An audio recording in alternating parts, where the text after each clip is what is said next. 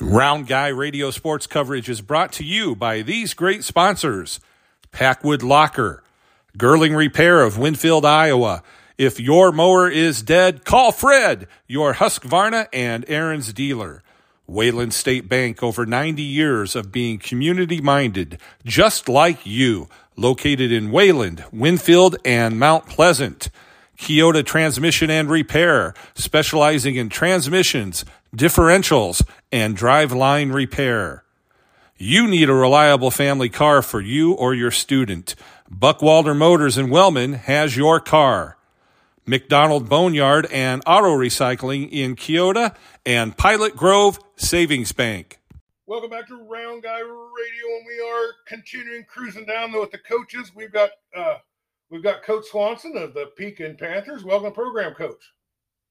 Yeah, glad to be here, Dave. Well, you just wrapped up your season. You got a 3 seed in the tournament. Can you let our listeners know what the record of the season was?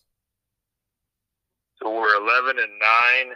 We have one more regular season game tonight at Waco, and then finish. We're done for the week and play Monday at home against Lone Tree. So you say you were able to get a home game with Lone Tree in the playoffs, and we're going to talk about that. But before we talk about that, I just kind of want to hear about the season. Maybe some wins that you wanted to point to that were good, and maybe some losses that were a little disappointing. Yeah, sounds great, Dave. Well, go ahead. Early season, we start before Christmas break. We're 3-5. I had 2 disappointing losses up in the Mid-Prairie, Wellman area in the same week, coincidentally.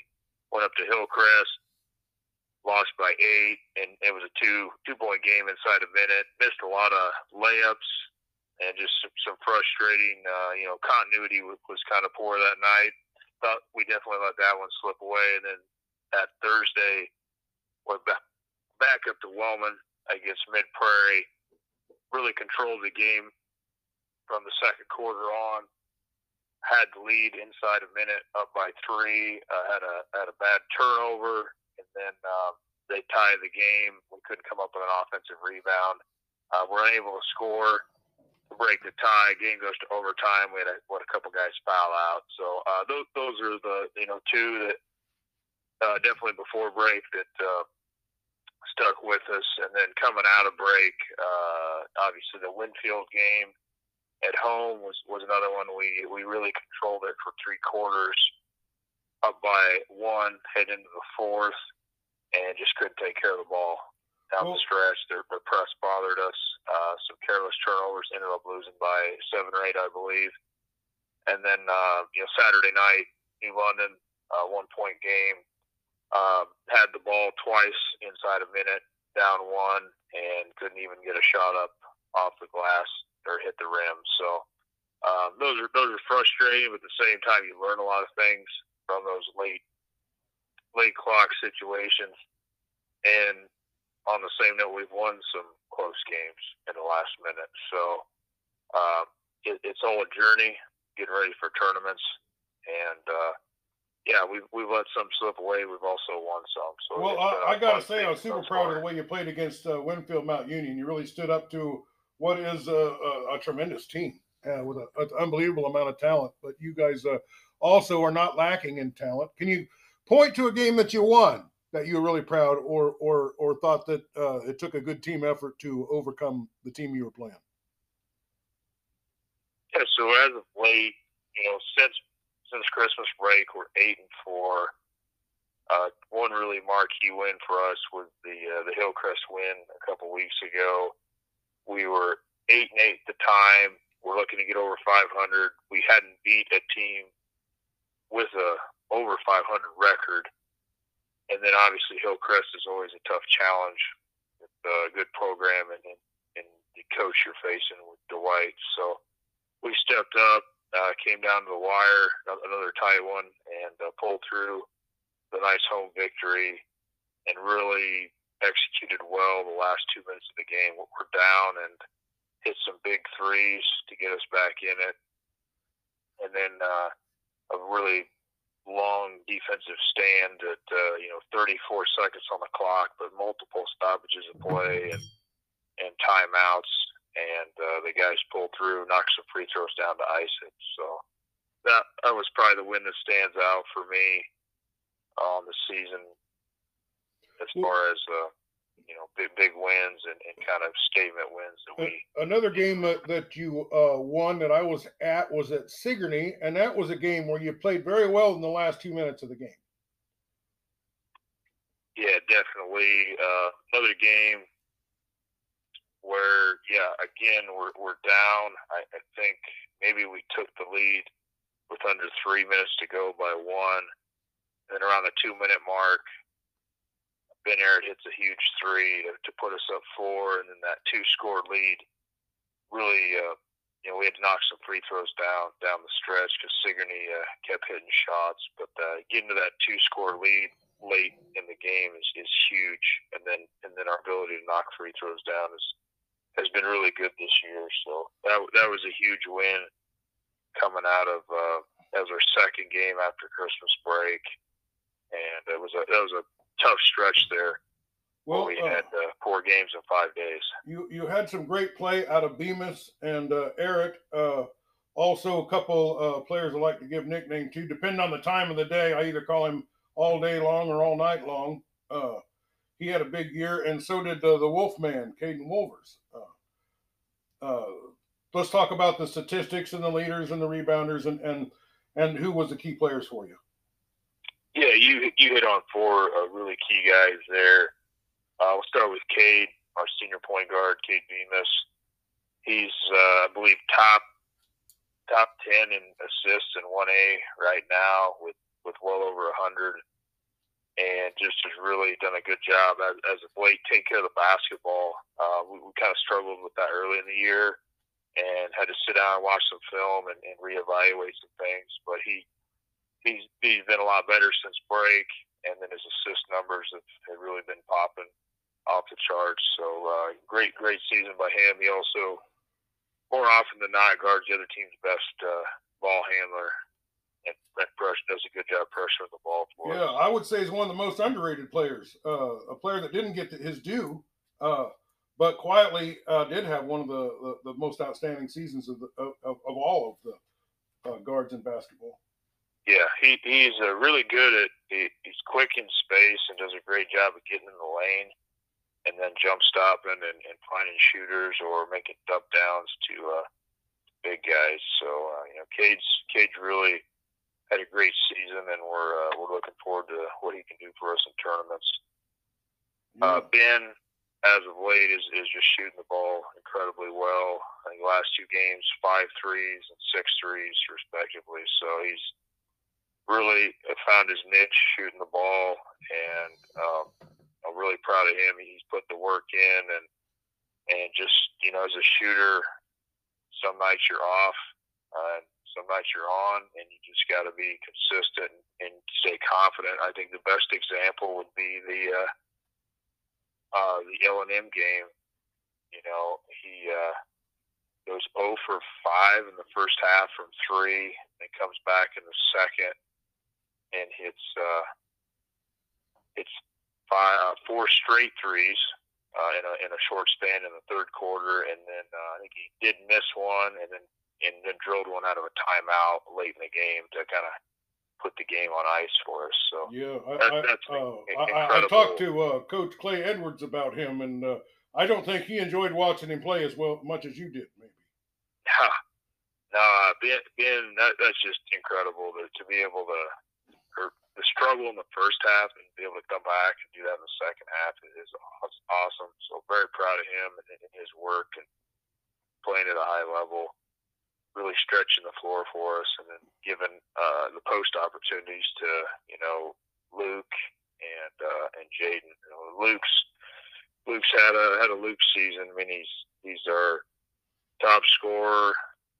I think he's second rebounding behind Jaden, but he's really starting to pass the ball well, which is exciting. That's something he's added this year. His ability to facilitate a little more. He does a lot of ball handling. He's our top inbounder against the press and in the full court. So does so many things for us, and very happy with his senior year. And at the end of the day, he's been on a lot of good teams at Pekin, and he just wants to win. So he does whatever needs to be done to get us those W's. So Luke's having a great season.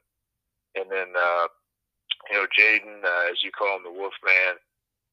Jaden been inconsistent at times on the offensive end, but what he's really done well in the second half of the year is his defense and then his rebounding. I think he's had several straight games now where he's had over 10 boards, several double-doubles, and just been super consistent in the paint, grabbing rebounds for us. So he can go up and get those contested boards through a crowd with his leaping ability. And then, offensively, like I said, a little inconsistent at times. We actually have to get on him to go look to score, which is crazy sometimes to think about. But no, he's got a lot of abilities, and Jay's really improved from a year ago. So yeah, he has a lot of leaping ability. He actually seems like one of the best athletes in the whole Southeast Iowa, I think. Yeah, I think that definitely one of the top athletes. Surely one of the guys that can jump the highest, that's for certain. Yep. So now we're excited to see what Jay can do down the stretch here for us. Well, let's talk a little bit about the playoff matchup that you got in the first round here. Yeah, so we get a 3 seed going in the tournaments. They kind of send us northwest, I guess, northwest direction. The top seed is in our district is Linville-Sully, followed by New Sharon, North Mahaska, and then us at the 3 and Hillcrest at the 4. The Lone Tree comes in at the 6. Obviously, in our conference, we've already played them twice, won both games pretty handily. The last one being about a week and a half ago, we played there on a Friday night, and I believe won by 40. So the message, with the guys is it's tournament season, and you're 1-0, or you're 0-0, and you want to go 1-0 every night. And Coach Squires, very experienced, been around a long time, so he'll have something ready for us and make some adjustments. So, coaching wise, it's a tough draw. Go up against a guy with as many wins as him, and we just gotta sell to the guys that we need to forget about the regular season. So, they did not start out very well, but they have, as of late, really played well and played very well, winning a lot of tough, close games down the stretch is what you want to be doing and get ready for the playoffs, isn't it? Yeah, they shoot. They have multiple guys that can shoot the 3 ball, so you always got to be wary of that. And some guys get high, get some confidence going. You never know. This time of year. So, well, when is this game and what time is it? It is Monday, February 13th. Be a 7 o'clock tip at Pekin. At Pekin, and it'll be, I'm assuming, on KISS FM and maybe on your YouTube. Correct. Definitely will be on the radio. I'm not sure on the live stream yet. The state kind of dictates some of the live stream stuff for tournaments. And you got to pay them about $500 to show the game. Yeah, so yep. A challenge for a lot of schools to come up with that kind of money. Somebody's got to cough up that money.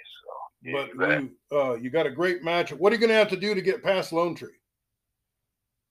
I think we got to control tempo. In the 2 games we've played, they've struggled with our ability to push tempo. And then probably the key thing is pressure the basketball. If we can get up and make their guards have to dribble it a lot and get up in the pass lanes and deny, make them play one-on-one. I think that's going to play into our hands quite well. So, again, got to throw out the first 2 matchups and kind of reevaluate some things and really just focus on going 1-0 on Monday.